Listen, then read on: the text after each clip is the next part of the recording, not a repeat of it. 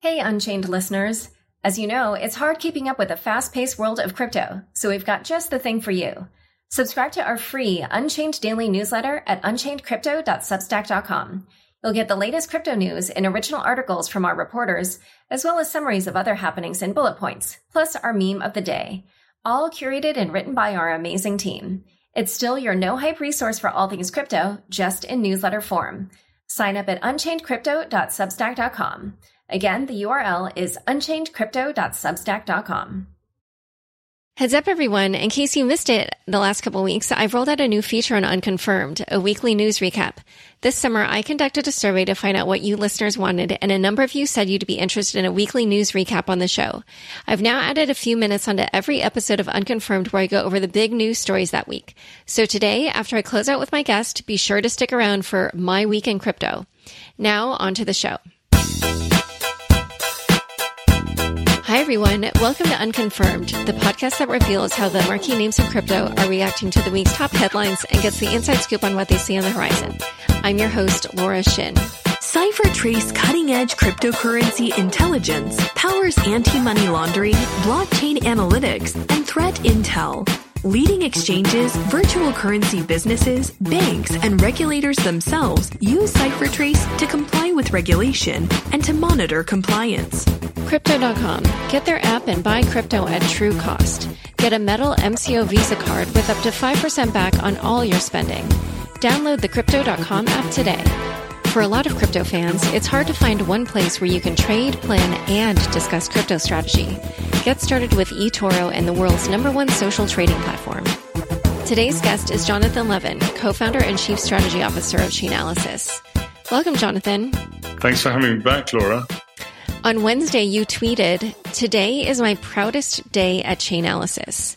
What news did you share that day?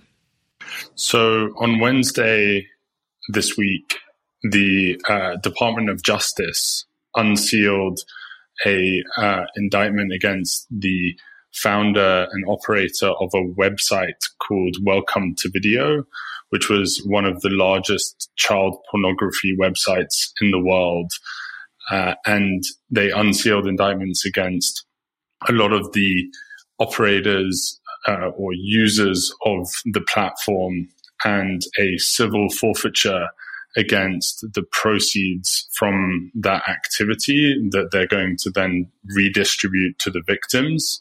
And really, they thanked us for our role in that case of helping them follow the money and make those arrests, and also actually rescue 23 children.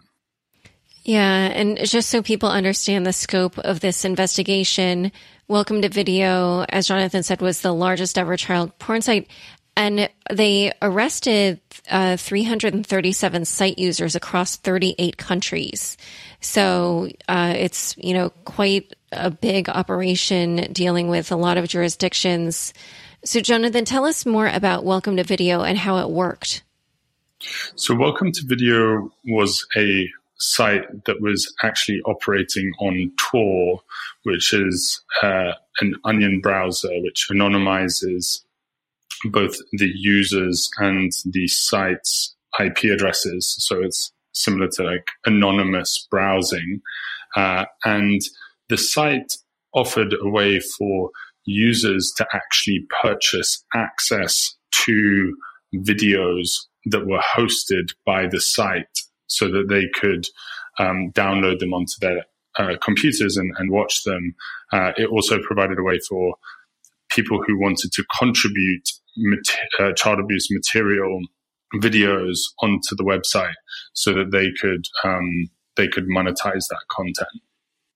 And when you say that a part of that was using Bitcoin, so how was Bitcoin used on the site?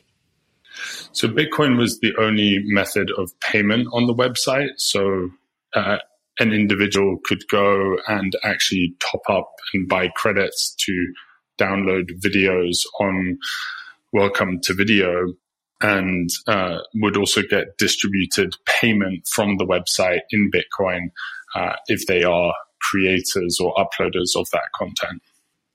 And so at the time that they arrested the administrator, Welcome Video had at that time set up 1.3 million Bitcoin addresses. So why were there so many? Because I don't think there were that many users, or maybe I'm wrong.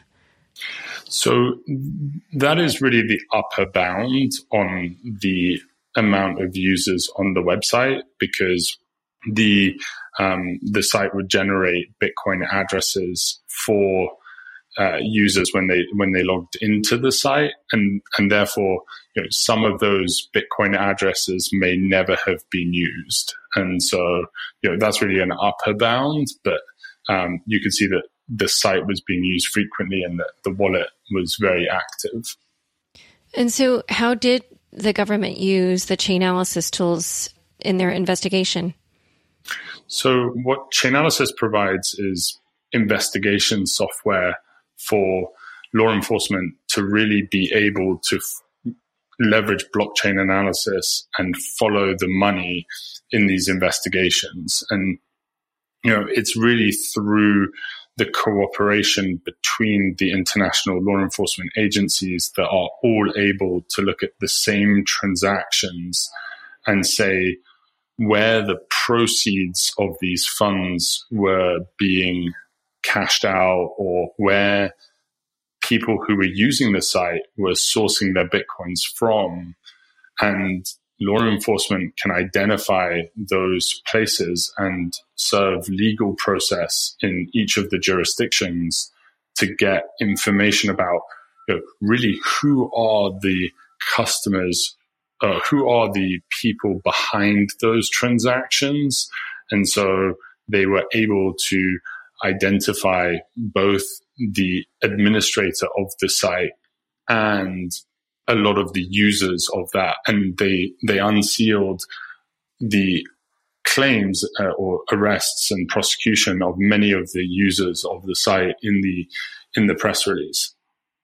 And so, as far as I understand, and correct me if I'm wrong, is the reason that Bitcoin transactions had to be used to determine the various users because the website was using Tor, and so law enforcement didn't have the normal breadcrumbs available to determine who these people were that were using the site?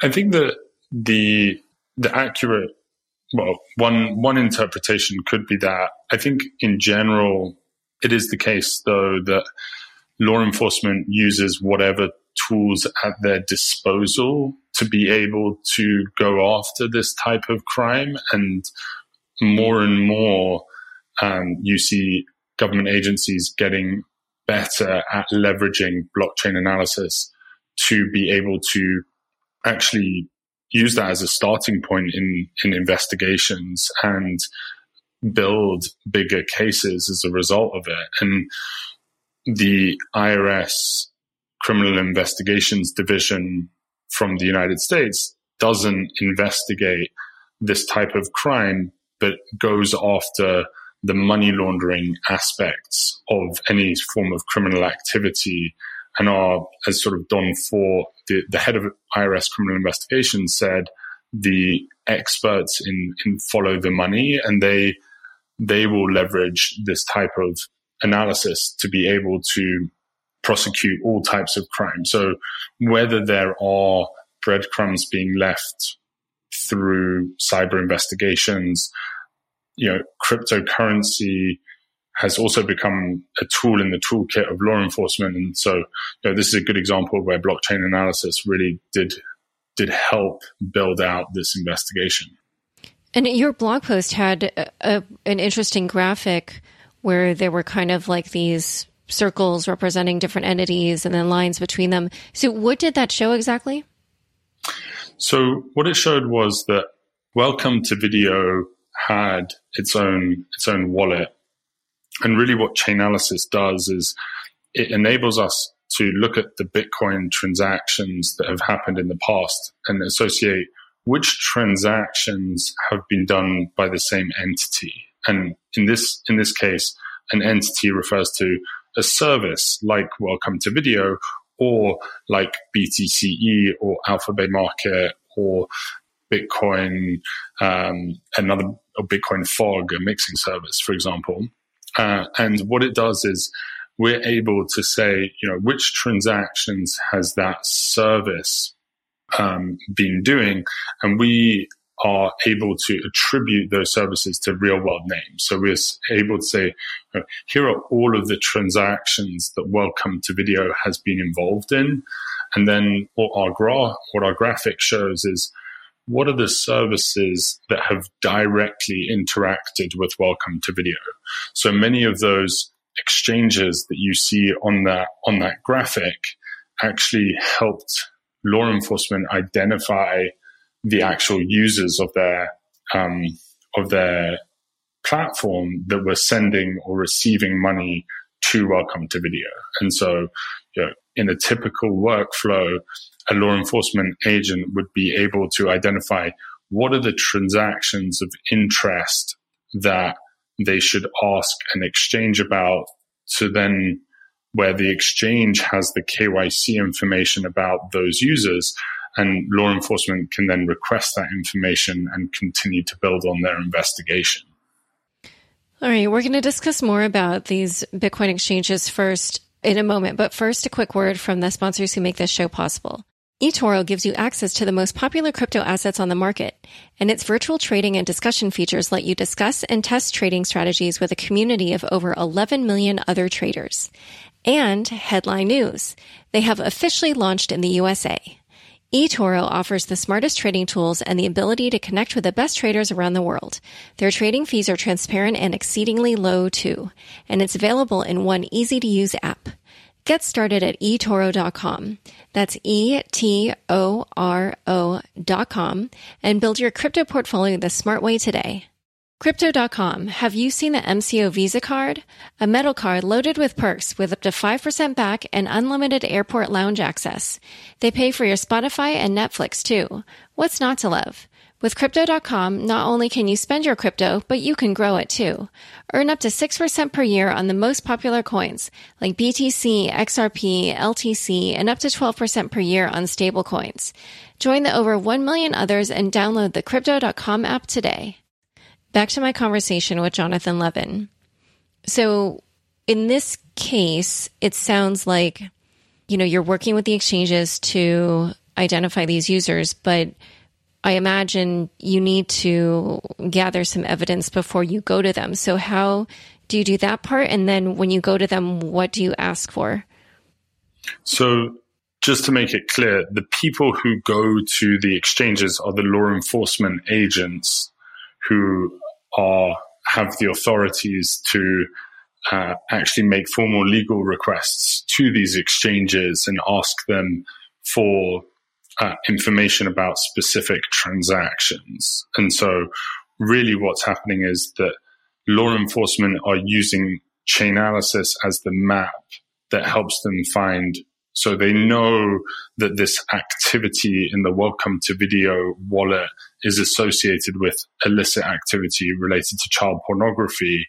They then find direct financial transactions that come from that activity to a cryptocurrency exchange or from a cryptocurrency exchange, and are able, with probable cause, to request information from those exchanges about who are the users that are responsible for the transactions to or from those services to Welcome to Video. I see. And I guess it's one of those things where probably the exchanges wouldn't have known that those transactions were involving this site until after law enforcement came to them. One thing that I was also curious, or am I wrong about that? Actually, what we provide as Chainalysis is the ability for exchanges to proactively identify this type of activity and report it to law enforcement. So we support the Internet Watch Foundation, which is a non-profit based out of the UK that monitors for child abuse material online. And they provide us with cryptocurrency addresses that they know to be associated with the distribution of child abuse material. And we provide that information to exchanges when they might be receiving or sending money to those wallets. and they can then proactively report that activity to law enforcement as suspicious activity, which can then spark the beginning of these types of investigations. Oh, great. Oh, wow. Okay. So I guess for crypto exchanges that are listening, this might be a good thing. One thing that I was curious about is based on the screenshots that they released, and I don't know if I'm reading the screenshot correctly, but it appears to be a screenshot from 2015. Welcome to Video recommended specific Bitcoin exchanges, and it listed them. I'm just going to name them all here: BTCE, OKCoin, Bitstamp, Huobi, BTC China, BitHum, CEX, Coinbase, Itbit, Bitfinex, Blockchain. Is there anything to read into this list of recommended sites? Because to my mind, it sort of mixes ones that are known for compliance as well as ones that are not known for compliance. Yeah, so I think there's not much to read into it. We see that typically these sites are recommending things that are convenient for people, and they might be serving different parts of the customer base. So, there were, as was sort of shown in the press release, there were users all over the world, and arrests were made in 38 different countries. And so while the administrator was in South Korea, clearly this is marketing at people who, criminals who are interested in this material all over the world. Yeah. And actually, so to this point about how some of these exchanges were pretty compliant ones, and some of them were known for not being compliant. Is that why in one of the unsealed documents, they list these different accounts at specific exchanges? They don't identify the exchanges. And they kind of walk through some of the transactions that had to do with Welcome Video.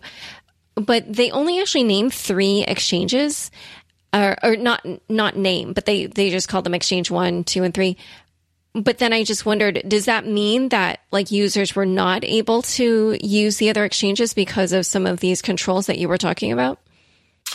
I think that in general, when it comes to these types of documents, they're not necessarily complete. So there might be more exchanges that were used and were relevant. So I don't think there's too much to read into the fact that only 3 exchanges were kind of labeled in the indictment. All right. Well, you also wrote that the site received nearly $353,000 worth of Bitcoin across thousands of individual transactions, but it wasn't clear. Is that at today's prices? So those were prices at the time of transaction.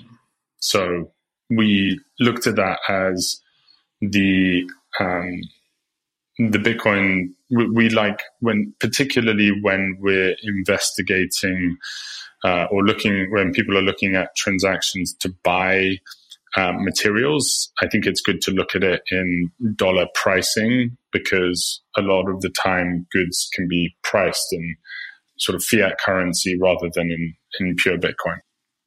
Oh, okay. Okay.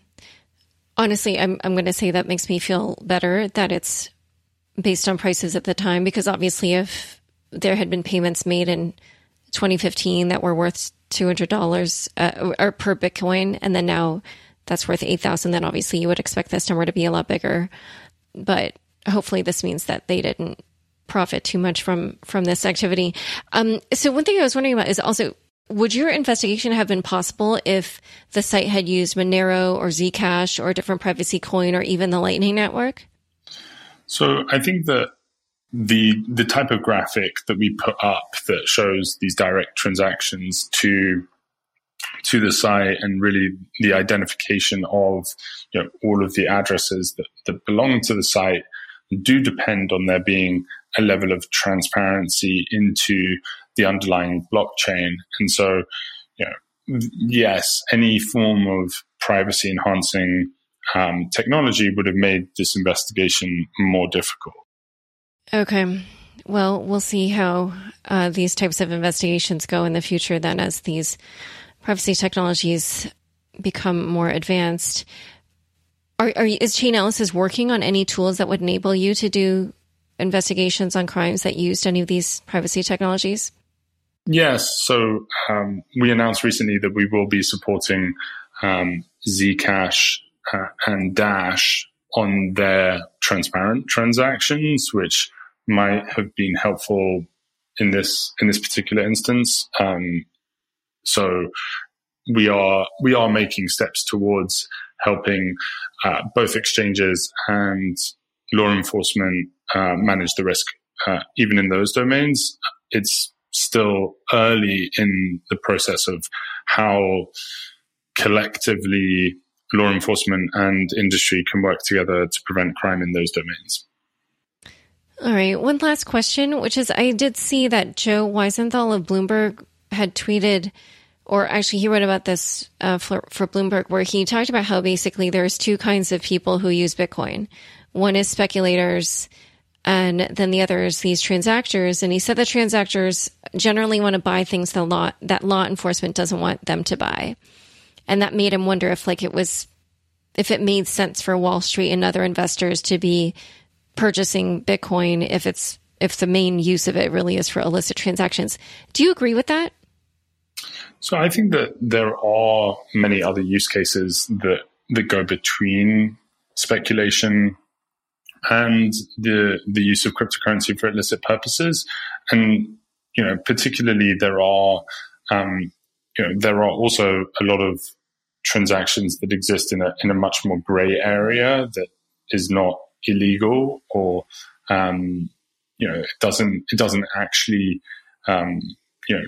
get the attention of law enforcement the same way that child abuse material does. And so I think that the speculation behind cryptocurrency is about a movement of people to create more ways for people to transact globally. And that can mean being able to buy, gray goods.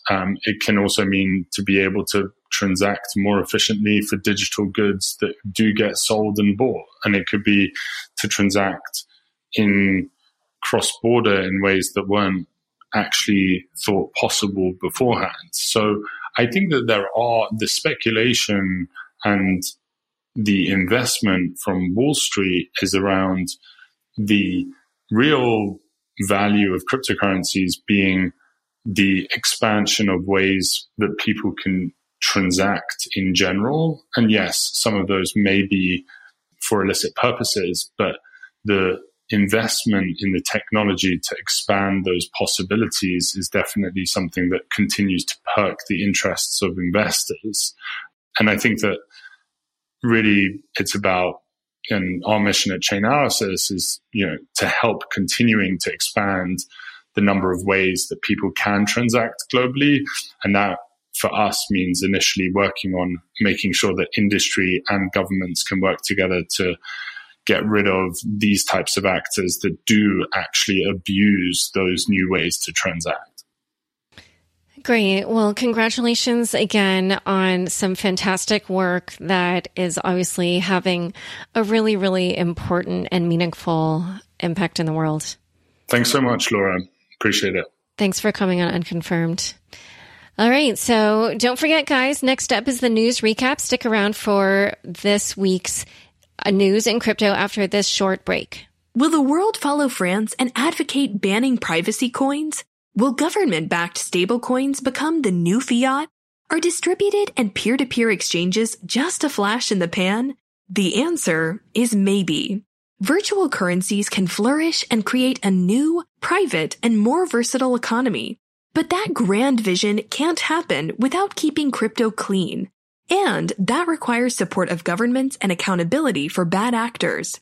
Privacy-enhanced compliance using cryptographic controls has the potential to preserve anonymity without compromising legitimate investigations. CipherTrace is working on this vision of the future. Sign up to stay up to date on the Privacy-Enhanced Compliance Initiative and receive authoritative crypto AML reports quarterly. www.ciphertrace.com/keepcryptoclean. Hi, guys. Thanks for tuning into this week's news recap. There was a ton of activity in the race to create a global coin from all kinds of actors in this space. As a Bloomberg article put it, quote, when finance ministers and central bankers come to Washington this week, the International Monetary Fund has a message for them. Digital currencies are on your doorstep. Get involved. The FT has a story on where it all went wrong for Facebook's Libra. The story details why some players dropped out, plus features a great Libra video explainer by reporter Jemima Kelly at the end. But the departure of some members has not stopped Facebook. Libra formally signed the Libra Association charter this week, making the 21 existing signers the initial members of the Libra Council. Meanwhile, China is racing ahead on its digital currency. RBC analysts Mark Mahaney and Zachary Schwartzman said in a research note Tuesday, quote, if U.S. regulators ultimately dismiss Libra and decide not to draft regulation to encourage crypto innovation in the U.S., China's central bank digital currency may be strategically positioned to become the de facto global digital currency in emerging economies, largely through Alipay, WeChat, UnionPay, and other messaging and payment apps. But it does not look like the U.S. is entirely asleep at the wheel. A Fed official did say that the central bank is actively debating a digital dollar, and former CFTC chair Christopher Giancarlo wrote an op-ed in the Wall Street Journal advocating that the U.S. create a blockchain-based digital dollar. Plus, the IRS released a draft of the new 1040 Schedule 1, which has this question. At any time during 2019, did you receive, sell, send, exchange, or otherwise acquire any financial interest in any virtual currency? You should definitely check out my past episodes on crypto and taxes. So not all forces are pushing forward in this race in the crypto space. There are 2 senators who sent letters to some of the payment companies that had initially signed on to be members of the Libra Association. And the letters basically threatened them, saying that they would get greater scrutiny over their existing businesses if they stayed in the Libra Association. And also the SEC filed a restraining order against messaging app Telegram for its not yet launched cryptocurrency. Avichal Garg of Electric Capital did a great TLDR on the SEC's filing against Telegram. As he puts it, quote, the SEC went to town on the assertion that Telegram actually raised money to benefit Telegram Messenger. Telegram controls the Ton Foundation, and the only people building Ton are Telegram employees. Thus, it is a common enterprise, and profits are driven by efforts of others. Listeners, hopefully you recognize that these last 2 points are two of the prongs of the Howey test. He goes on to say, quote, some issues the SEC highlights that other projects will try to avoid in the future. A, don't have the company and foundation controlled by the same people. B, don't use funds to finance an existing company. C, don't have only company employees committing code. Next up, Binance crosses $1 billion in profit.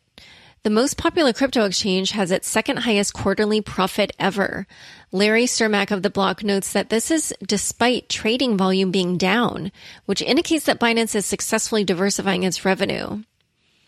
Next story, for those of you looking for more details on the upcoming launch of multi-collateral DAI, Cyrus Younesi of MakerDAO had a brief tweet storm on this. He doesn't give a ton of detail, but in particular, it looks like governance and security are going to be big focus areas, so it's not just about bringing in different types of collateral. Next story, addresses containing 1,000 BTC are growing at a rate not seen since the early years of Bitcoin. Willy Woo posted a fascinating chart showing that the growth in the number of Bitcoin addresses with at least 1,000 BTC now matches what it was in the early years of the network. As he says, quote, in the early years, gaining 1,000 BTC was a matter of being an uber geek, knowing how to mine it, and some investment in hardware and electricity. In 2019, 1,000 BTC means an investment of $10 million. In my opinion, this is Willie's opinion, we're likely in a new renaissance of Bitcoin, this one powered by capital influx of high net worth investors, while the early one was from the tech savvy who were bootstrapping the network. Super bullish. Similarly, My Crypto noted that the amount of ETH locked into DeFi has hit 3 million ETH. Despite all these milestones, there are still a number of questions that remain in crypto, and Ali Yahya of A16Z wrote up a great distillation of what he says are the 12 questions that really remain to be answered in crypto. Some examples are when and where decentralization matters most, how many networks will dominate, whether it'll just be one or many, and where value will be captured. I definitely urge you to check out that post. And last but not least, this week's fun bits is Coin Jazeera's write-up on DevCon 5. The headline is Massive Hurricane Hits DevCon 5 as God Attempts to Rid the World of Ethereum Community. My favorite part of this article is definitely the part where they referenced how the dinosaurs died. Quote, the only thing preventing God from going biblical on Japan and sending a meteor to scorch the earth was CoinDesk reporter Lee Quinn's controversial article calling Ethereum a scam, pissing off every bag holder at DevCon. This amused God enough to not send us all the way of the dinosaurs. That's it for this week's news. To learn more about the topics that Jonathan and I discussed, as well as the stories from this week's news recap, be sure to check out the links in the show notes of your podcast player. If you enjoyed this episode, be sure to share it on Facebook, Twitter, or LinkedIn. Unconfirmed is produced by me, Laura Shin, with help from Fractal Recording, Anthony Yoon, Daniel Ness, and Josh Durham. Thanks for listening.